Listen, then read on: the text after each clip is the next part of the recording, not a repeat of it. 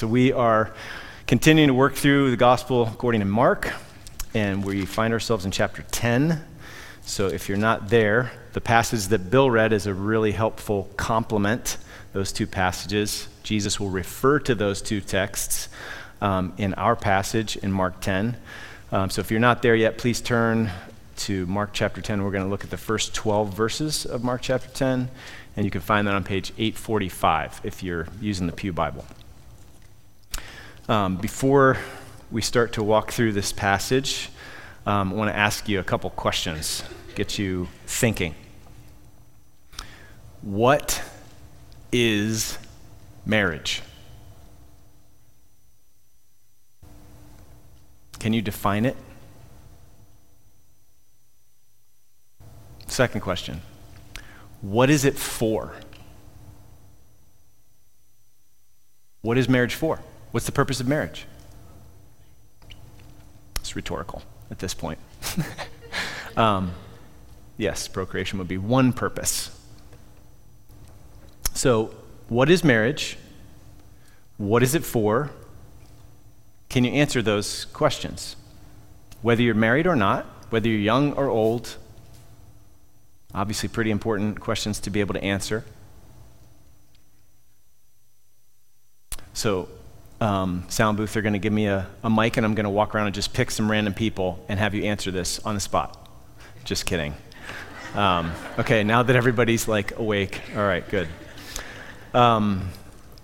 So we have seen in recent weeks how Jesus, as he is the king, and he's bringing the kingdom of God, he is showing how the values of the kingdom are squarely at odds with the values of the world. We've seen that a number of times as we've walked through. And the disciples are having their world kind of completely upended.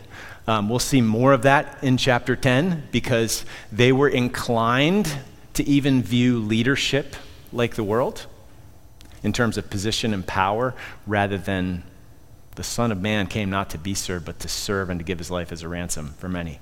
And if you're going to follow me, that also impacts how you lead and serve. So we will see this again this morning in terms of marriage and divorce. It is going to fly in the face of the value system that our world so often espouses, and sometimes it cuts against the grain of our own hearts as well. So may the Lord give us grace to be open and receptive to what he has to say to us this morning in Mark chapter 10. So we're going to look at it in 5 points. The first is the test here in verses 1 to 3. So take a look at Mark 10, 1 to 3 with me, and we'll dive in and study this text together. And he, Jesus, left there, which is Capernaum, if you look back at 9:33, we looked at that last week. And he went to the region of Judea and beyond the Jordan, and crowds gathered to him again. And again, as was his custom, he taught them. And Pharisees came up, and in order to test him, asked, "Is it lawful for a man to divorce his wife?" So in Jesus' day, I think it's helpful for us to know that Jewish law permitted divorce. Okay, the debate was not whether you could get divorced, but what were lawful reasons, lawful grounds for divorce. And there were two primary schools, okay, the school of Shammai and the school of Hillel. Okay, so Shammai took a strict interpretation, and so it had to be a grave violation of the marriage covenant, like adultery, to provide grounds for the dissolution of the marriage bond. The Hillel school held to a more lax interpretation, and actually theirs was the more common view at the time. The Pharisees were fans of the Hillel school, okay? The lax interpretation. So even the most trivial offense, and maybe you've heard, preachers quote this or seen it in a study Bible or something like that, even the most trivial offense like ruining the husband's dinner. Seriously, you can quote the Mishnah in this regard, okay? could constitute grounds, and the Pharisees wanted to keep it that way. So Jesus will answer the Pharisees, but he ultimately kind of refuses to get embroiled into this whole Shammai Hillel debate. He knows that this is not a genuine question that they're asking. The Pharisees simply want to test him. They want more ammunition to use against him. Okay? Now, remember, in the context of Mark's gospel, remember back to chapter 6, speaking truth to power on divorce got John the Baptist killed. So you can imagine how the Pharisees maybe hope that Jesus' answer on the same subject will get him in hot water with Herod and the powers that be. So they had their minds made up, the Pharisees, all the way back in chapter 3, when, remember, Jesus healed that man with a withered hand, and he healed him on a Sabbath, which really, upset the Pharisees. And in Mark 3:6, the Pharisees went out and immediately held counsel with the Herodians against him, how to destroy him. So they were already decided that they wanted to kill him. It was just a matter of how and when and getting enough evidence to pull it off. So rather than recognizing who Jesus is, bowing the knee to him as Lord and Savior, they are blind, and they think that they can sit in judgment on him. They've put him in the dock, and they're examining him as if that is their right and position. So Jesus responds to them first with a question. He answered them, "What did Moses command you?" Okay, so point number 2 now, the concession, verses 4-5. They said, "Moses allowed a man to write a certificate of divorce and to send her away." And Jesus said to them, "Because of your hardness of heart, he wrote you this commandment." So when the Pharisees replied to Jesus' question, when they say Moses allowed a man to write a certificate of divorce, they're actually referring to an Old Testament text. Okay, it's Deuteronomy 24, verses 1-4. We'll have verse 1 up here on the screen. "So when a man takes a wife and marries her, if then she finds no favor in his eyes because he has found some indecency in her, and he writes her a certificate of divorce and puts it in her hand and sends her out of his house, and she departs out of his house," and it goes on with some other stipulations of how this ought to be handled. So they cite this passage as endorsement of their view. And in line with the Hillel school of thought, some indecency was interpreted as, in some cases, very trivial reasons, like ruining the meal or even simply preferring someone else, finding someone else preferable to your first wife. So by their reading, this text made divorce lawful, and it also made it lawful for husbands to divorce their wives on just about any grounds.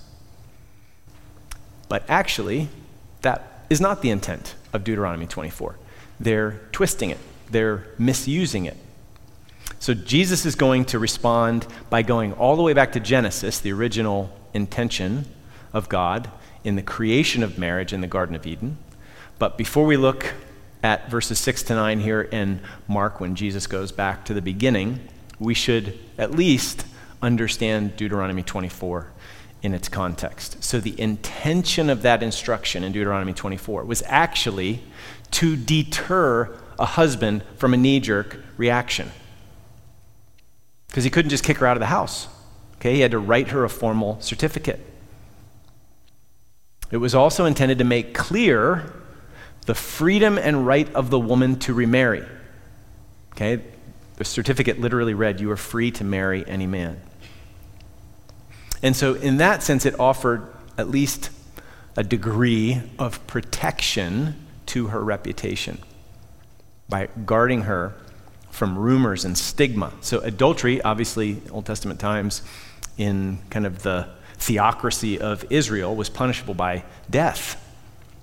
So if the reason was never mentioned, it wasn't always carried out, but that was certainly in the law. So if the reason was never mentioned, you can imagine how the rumor mill could get going, and if him sending her away was on account of something trivial, like burning his dinner, then she has proof that she wasn't guilty of something more significant. So bottom line, it was intended to provide some safeguarding of the woman's rights, the more vulnerable party.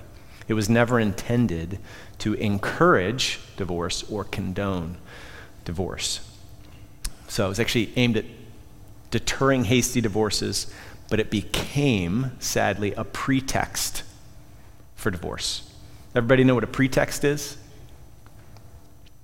We kind of hear that term here and there, but maybe we don't realize what it means. So just in case there's any of you that don't know, let me just refresh your memory. A pretext is a reason given in justification of a course of action that is not the real reason. It's an excuse to cover up for the real reason. So, Moshe doesn't like his wife. He doesn't like that, after she's given birth to their 6 children, she isn't quite as, sexually appealing as she used to be, and he gets increasingly dissatisfied and annoyed with every little thing that she does wrong in his eyes. And in his business travels as a merchant, he's got friendly with the sister of one of his buyers. And the next time he gets home, dinner's served, his favorite dish, and it's lukewarm and not nearly as good as times past. He's had enough. Deuteronomy 24. He's dismissive. He shuts her down. He writes a certificate, dismisses her. It's biblical. Can you imagine him saying it to her? It's biblical. It's lawful. See? Deuteronomy 24.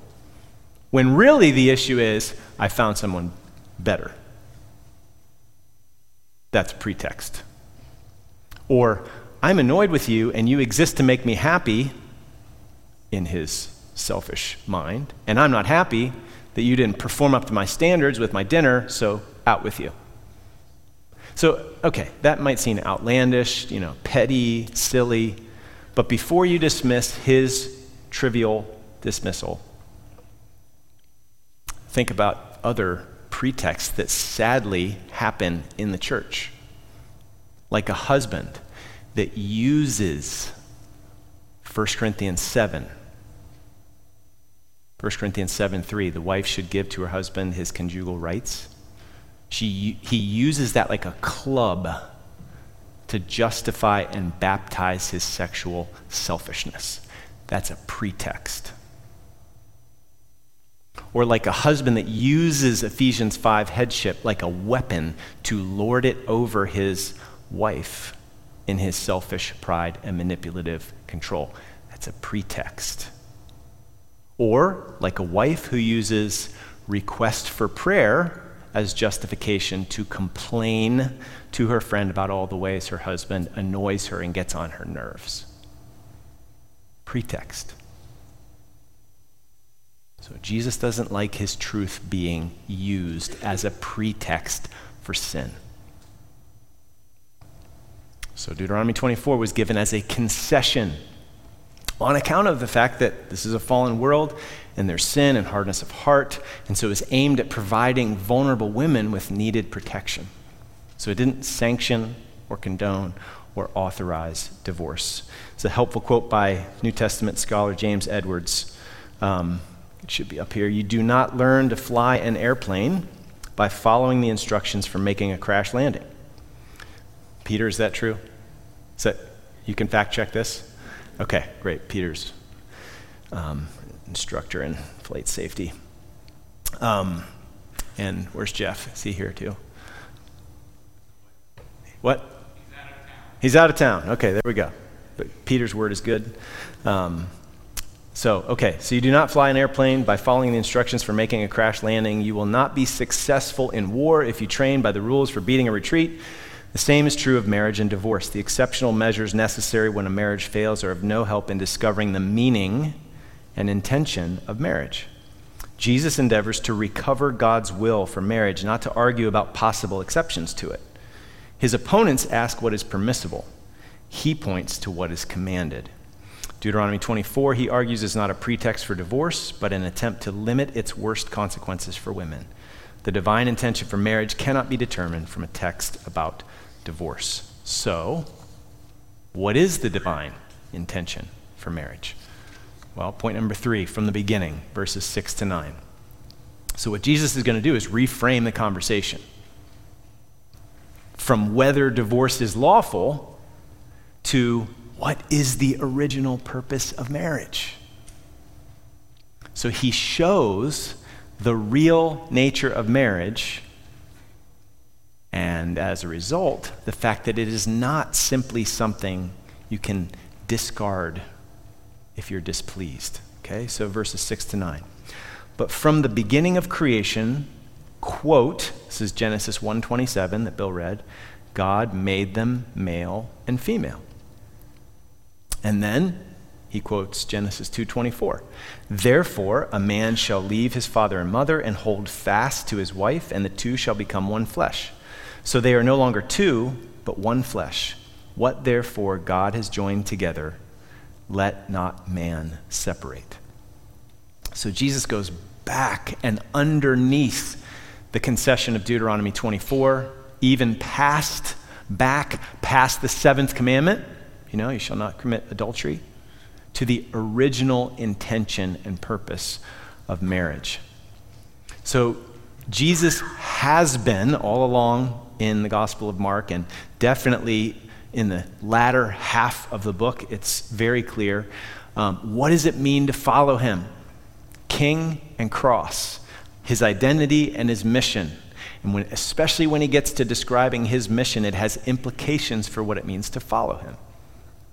So the discipleship ethics of the kingdom of God are becoming increasingly clear in Mark as Jesus progresses and heads towards Jerusalem. So marriage in his kingdom is not a flimsy thing that can be dissolved at the whim of a selfish husband, with Deuteronomy 24 as a pretext. Marriage is a lifelong covenantal union established in the garden from the beginning by God himself. So let me quote James Edwards again. I'm going to quote him 3 times this morning. Here's the second one. The greatest difference between Jesus and the rabbis is this: by giving a husband principal control over his wife, the Jewish divorce policy made the man the lord of the marital relationship. According to Jesus, however, it's neither man nor woman who controls marriage, but rather God, who is the Lord of marriage. What God has joined together, let man not separate. So God made them male and female. Genesis 1:27. That's where marriage begins. And in our day and age, we must not assume the obvious implication here.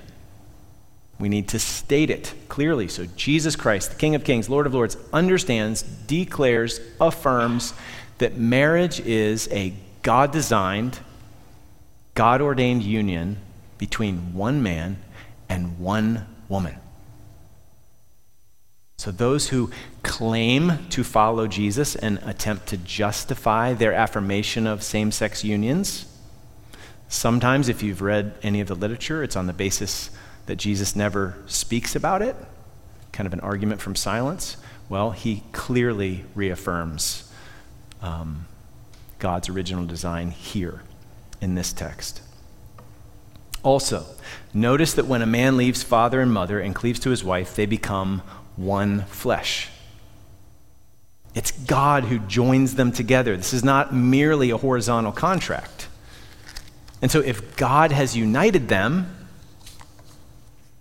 we, as people, dare not tear apart this divinely endorsed covenantal bond.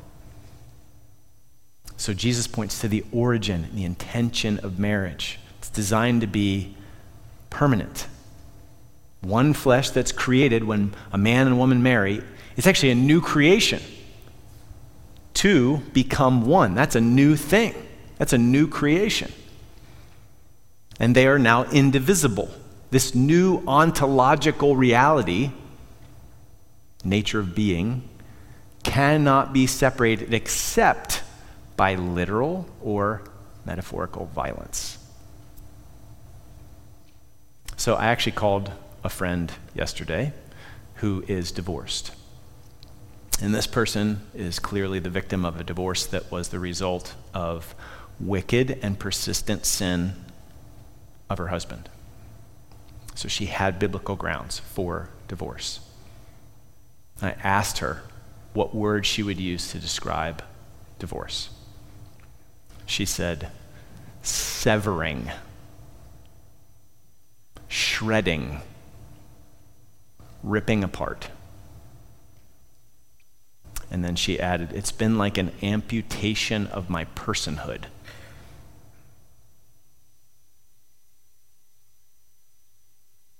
I actually asked my dear mom as well, words she would use. So over 25 years ago, my dad had an affair, ended up divorcing my mom. She said that she experienced a loss of identity. Who am I? Two, becoming one, and then this violent destruction of that one. And now, who am I? So obviously there was hurt, deep, deep pain. Experienced that personally, also for the children, other family members that are involved. So no wonder, right? Violence must be done to tear asunder the one flesh that's created when a man and woman join together in marriage. So Jesus' point is that marriage is by God's design. He made us male and female. He made marriage. And when a man leaves father and mother and holds fast to his wife, the two become one. This is not a merely human contract. It's God himself that joins them together. So the nature of marriage is central to understanding a Christian posture toward divorce, what it looks like to follow Jesus. So I am going to get to some qualifiers, right? And I certainly want to be sensitive to those who've been impacted by divorce, or even those who've sinned by wrongly divorcing a spouse. That's not the unforgivable sin. Okay, Jesus can forgive any sin that's repented of, okay? So there's lots of qualifiers, way more than I'm going to be able to share this morning. But the point is, Jesus' point. We need to make sure the emphasis of Jesus' point is the emphasis of our point this morning. And that's, he's saying, the permanency of marriage is central and vital. And it's all because of what marriage is. It is the God-ordained union of two becoming one flesh. And what God has joined together, let no one tear asunder. Okay? So, fourth point, divorce and adultery, verses 10 to 12. And in the house, so after he's taught the crowds, Jesus retreats with the disciples into a house. And if you've been here with us in recent weeks, you know that whenever Jesus is with the disciples in the house, it tends to be discipleship instruction time, right? So again, this is, what does it mean to follow me? So he's teasing out some more of the implications for the disciples here in the house. And there, this would be new for them. This would be, challenging to their worldview because they probably were in line, by and large, with the Hillel school, the lax interpretation. So in the house, the disciples asked him again. In fact, Matthew's parallel account, they respond to Jesus' words by saying, whoa, if that's the case, maybe it's better not to marry. So they're sobered with Jesus' word here on the permanence. So in the house, the disciples asked him again about this matter, and he said to them, whoever divorces his wife and marries another commits adultery against her. And if she divorces her husband and marries another, she commits adultery. So the Pharisees' view of Deuteronomy 24 and a permissive posture toward divorce meant that it was common for men to divorce their wives for relatively trivial and certainly sinful, selfish reasons. Okay? And Jesus wanted his disciples to know the real consequences of such permissiveness. So we might read right past this, we don't realize it, but what Jesus says in verse 11 would have been shocking to the disciples, okay? Because they were people of their time, okay? So in rabbinic teaching, if a husband committed adultery, this is going to be offensive. Jesus calls it out here. If a husband committed adultery, it was considered to be committed against his wife's father. or against the husband of the woman he had the affair with. Jesus rejects that and calls it what it is. Look at it. Look at verse 11 and look at verse 12. Do you see the two words that are added? Against her. Why is that added there? Whoever divorces his wife and marries another commits adultery against her. It's because Jesus gives dignity to that woman and recognizes the affront against her that his unfaithfulness is. And then Jesus goes on to speak of the moral agency and responsibility of the wife as well. So a woman divorcing her husband was very unlikely in Jewish culture, though Herodias was a notable exception if you were here with us back in chapter 6. But it was allowed in Roman culture. So first readers of Mark's gospel would understand that. Jesus is simply declaring that this dynamic works both ways. We're all personally responsible before God. So the point is, like, particularly for the wife, in a culture like that, which is very different from our own, if a husband dismissed a woman like that, she became very vulnerable and would very likely be married again. So for him to boot her out under false pretense and for selfish reasons was to essentially cause her to commit adultery because she'd get married to somebody else, and this wasn't a real divorce. Everybody tracking? Okay. So the passage here in Mark's gospel is given without qualification or exception. And Jesus, again, like I mentioned, is driving home the original intention, the seriousness of the marriage covenant in the face of that ugly permissiveness that the Jewish leaders taught and that many Jewish husbands practiced. So there are other texts that are important to hold together with this text. For instance, when Matthew addresses these matters, you see what's often referred to as an exception clause related to sexual immorality. So Matthew 5 and 19, I think we'll have those up there. 5:32, everyone who divorces his wife except on the ground of sexual immorality, which if it's, depending on the context, it can refer to sex with a prostitute or adultery, just related to the context, makes her commit adultery, and whoever divorces a divorced woman commits adultery. So he reaffirms the same thing that Mark says, or Mark records in his gospel, but adds this except on the ground of sexual immorality. Well, the point is, if this husband commits sexual immorality, then for them to divorce and her to marry someone else is not to cause her to commit sexual immorality, because he, by his unfaithfulness, has broken that marriage bond. Same thing is stated in Matthew 19:9. And I say to you, whoever divorces his wife except for sexual immorality and marries another commits adultery. Or if she commits adultery, she obviously already did commit adultery, so she doesn't, become guilty of it in some sort of passive way. She's already committed it. So, bottom line, it's never God's will for marriage bond to be broken. Okay, if a man commits adultery, he's broken the marriage bond. If a wife, same thing. It can sometimes be restored.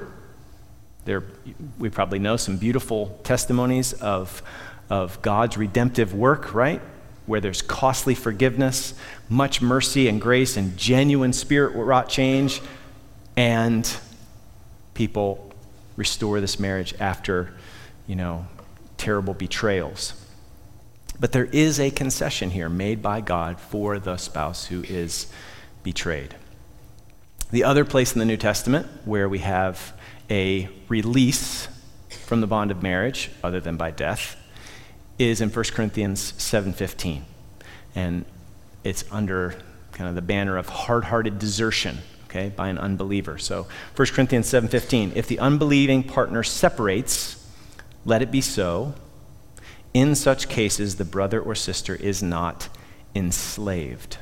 God has called you to peace. For how do you know, wife, whether you will save your husband? Or how do you know, husband, whether you will save your wife? So you can imagine people get married, one of the spouses becomes a Christian, the other one eventually just abandons, just leaves, I don't want anything to do with you anymore,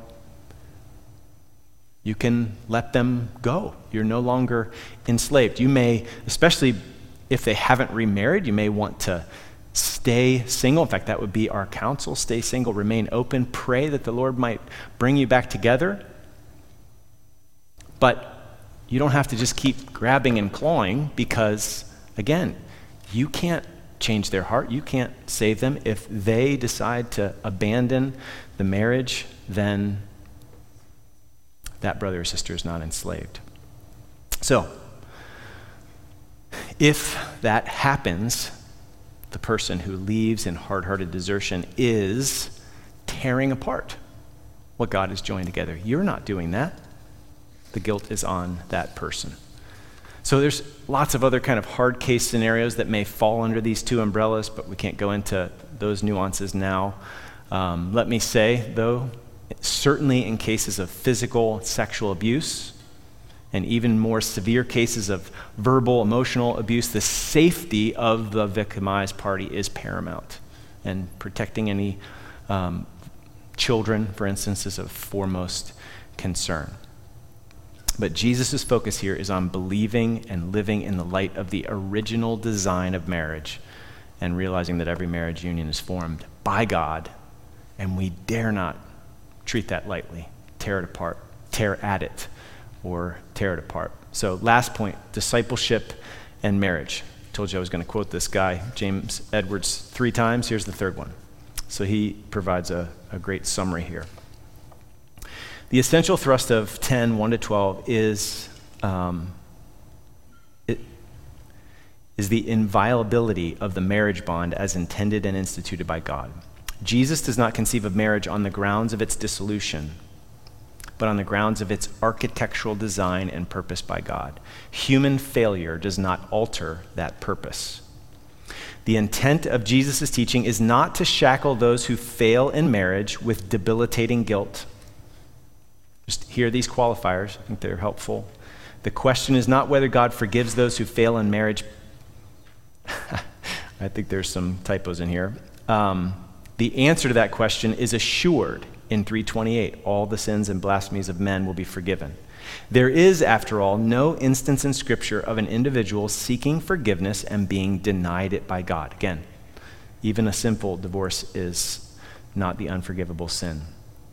The question in our day of impermanent commitments and casual divorce is whether we as Christians will hear the unique call of Christ to discipleship in marriage. In marriage, as in other areas to which the call of Christ applies, will we seek relief in what is permitted, or commit ourselves to what is intended by God and commanded by Christ? Will we fall away in trouble and difficulty? Remember the parable of the soils?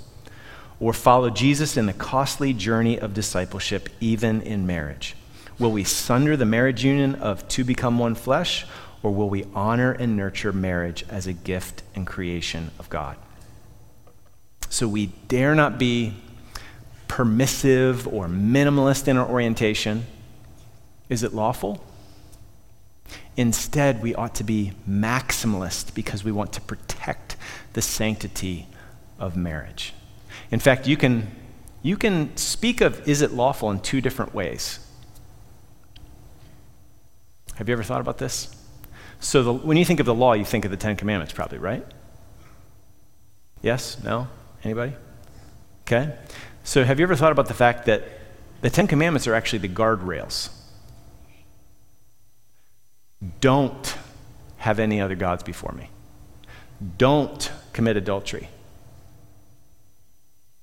What's the path? What's the road? Love God with all your heart and soul and mind and strength. Love your neighbor as yourself. So is it lawful? Is not just a, how close can we get to the line? What can we get away with? Not just, is it lawful for a man to divorce his wife?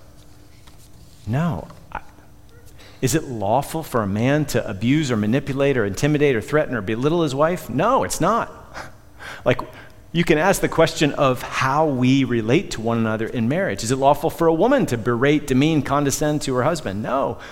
What is lawful is for a husband to love his wife as himself, and a wife to love her husband as herself. Love God, love neighbor, your closest neighbor. That's the summing up of the law. So we dare not be minimalist, but rather maximalist. Love God, love neighbor applies squarely in marriage. So, what do we make of marriage? What do you make of marriage? So perhaps you're younger, and maybe you haven't seen very many good examples. Do you know that there's a lot fewer people getting married these days? And there's probably lots of different reasons for that, but I'm sure one big reason is, man, I look around and just see a lot of mess. Do I really want to invite that mess? Not a lot of happy marriages in my world. You may start to think a bad marriage is inevitable. Or perhaps you can't wait to get married and you want to be as prepared as possible. What do you make of marriage? You're really like, God bless you, that's great. Or perhaps you've been married for a while and you used to fight for the health and welfare of your marriage, but you kind of given up. Or you kind of just like path of least resistance. Or perhaps you're motivated and you want to fight for marriage, for the health of yours, for the future marriages that are in your life, or the young marriages that you have influence over, and you want all the help you can get to do it well. As Christians, we must make much of marriage. Marriage matters because the gospel matters, because the glory of God matters.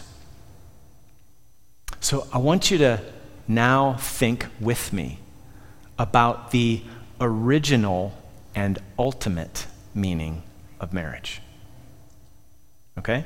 This is actually stuff that we share, Beth and I, with all the pre-marriage counseling couples that we have counseled over the years. So, you know how in Ephesians 5, which is the most extended text on marriage in the New Testament, Paul talks about how husbands and wives is kind of they live out their roles in marriage, right? Husbands, love your wives as Christ loved the church and gave himself up for her. Wives, submit to your husbands as to the Lord. Okay? And then he quotes Genesis 2:24, same passage that Jesus quoted here. A man shall leave his father and mother, hold fast to his wife, the two shall become one flesh. And then he makes this interesting interpretive comment. This mystery is profound, two becoming one. And then he says, and I'm saying that it refers to Christ and the church. Do you know what that means? That means that marriage is invested with an incredible amount of glory. God did not make Adam and Eve, this first marriage, and then say, hey, you know, that's actually a pretty good way of explaining my love for my people. I'll have to use that later on. Like note to self. No, it's the other way around. The love of God for his people. And ultimately, I mean, you hear that kind of language in the Old Testament, God treating his people as a bride. Think about even Hosea as an example. Sin as infidelity. The love of God for his people, full expression, final, ultimate expression in Jesus laying down his life for his church, his bride. That's the archetype. And every Christian marriage is to be a little picture of that grand, glorious reality. So Christian marriages, we've got to make much of them. We've got to make much of ours. We've got to take this so seriously because they're all intended to be a little reflection, an echo, an illustration, a tiny scale model, like a living parable of the greatest love story ever told. Because obviously, keep reading in Genesis, everything went wrong really quickly. Adam and Eve bought the lie that God wasn't good enough. He's holding out on them. celestial killjoy. That plunged everything into brokenness. And we as human beings started worshiping and serving created things rather than the Creator. You know what that's like? That would be like a woman who falls in love with the engagement ring and tells her fiance to bug off because now she's got what she wants. That's crazy. The ring is just a token. Well, yeah, all the created things are just a token. So God did not just send us all to hell. He's the perfect husband, perfectly loving and merciful. After many centuries of different leaders, kings, and so forth, even King David, none of them were good enough, strong enough, great enough to give us to bring us into happily ever after. So at the appointed time, the fullness of time, he sent Jesus, who condescended in an incredible way, pursued us when we were running the other way. God said in Jesus, through the incarnation, this, you, me, bone of my bone and flesh of my flesh. I will take on flesh and bone to make you mine again, to make you my beloved bride, to win your allegiance again, to be your loving, eternal husband, so that you will live with me happily ever after. We enter into that new covenant by grace through faith in Jesus. We read it, and Chris read it in Ephesians 2. We turn from our unfaithfulness and we trust in Jesus as our Savior. So if you know that, if you've experienced that, if you've turned from your sin, trusted in Christ, and you know his love, that's actually not only the picture that our marriages are intended to paint, it's also the power to paint that picture. So you see how much glory is invested. Your marriage, Christian brother or sister, is intended to tell a story, not a lie about Jesus and the church, but tell a story. And we're all struggling with this to paint it well. I mean, we're all just like little 2-year-olds with crayons, and oftentimes we don't like what we see and we just want to go like this and tear it up and throw it in the trash. But his hand is on our hand, and we can keep working at it, and he can make it beautiful. So there's so much glory invested in this institution, invested in your marriage, and if there's that much glory invested in it, you better believe that the evil one hates it. He hates marriage. He's got Christian marriages and your marriage in his crosshairs, because the last thing he wants your marriage to be is beautiful, winsome, lasting parable and advertisement for the beauty of the gospel of Jesus. There's a reason why Ephesians 6 follows Ephesians 5. Ephesians 6 is about spiritual warfare. So Christian marriage has to be fought for. And how do you fight? By the power of the gospel. So Jesus' vows, Jesus' covenant faithfulness as the divine husband is what empowers ours. The covenant love and promises of Jesus are what we need to be able to keep our covenant love and promises. So in the gospel, you know what Jesus did? He took the vow. I, Jesus, take you sinners to be my bride, to have and to hold from this day forward, for better or for worse, for richer or for poor, in sickness and in health, to love and to cherish from this day forward. And because I died for you, not even death can separate you from my love. We will live happily ever after. So, husbands, you keep your ears tuned to that good news. You keep your eyes fixed on your faithful Savior as you run the race that's set before you. When you do, you will know that you have all that you need to live and love, to give and serve. The fullness of Jesus' sacrificial love, his servant-hearted leadership toward you, will fill you up, strengthen you, so that it overflows on your wife.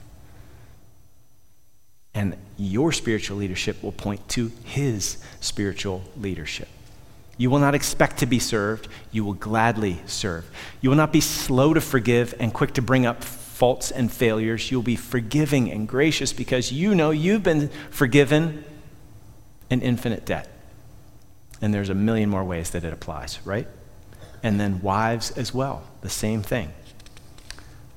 So the vows of Jesus, the faithfulness of Jesus, the covenantal love of Jesus is what enables us to live out that same covenantal faithfulness vertically and horizontally.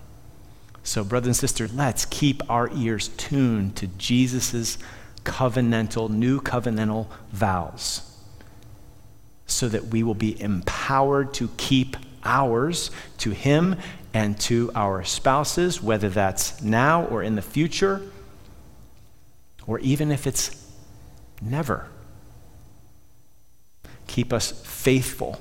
Keep us fighting.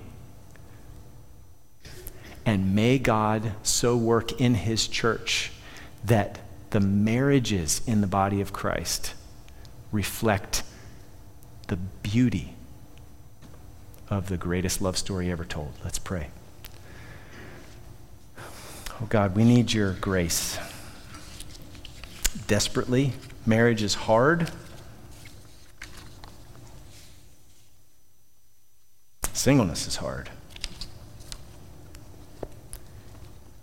Whether for a short time or the rest of our lives, whether having never been married or after suffering a painful divorce, we need your grace.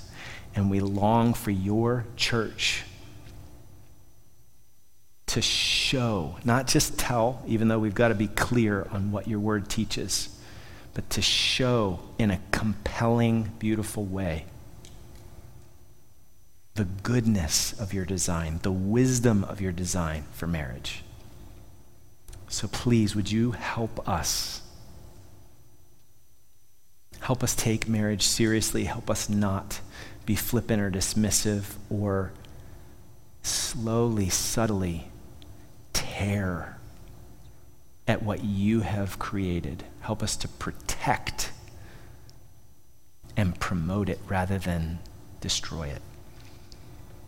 For the glory of your name and the good of your people, both now and coming generations, we pray. In Jesus' name, amen.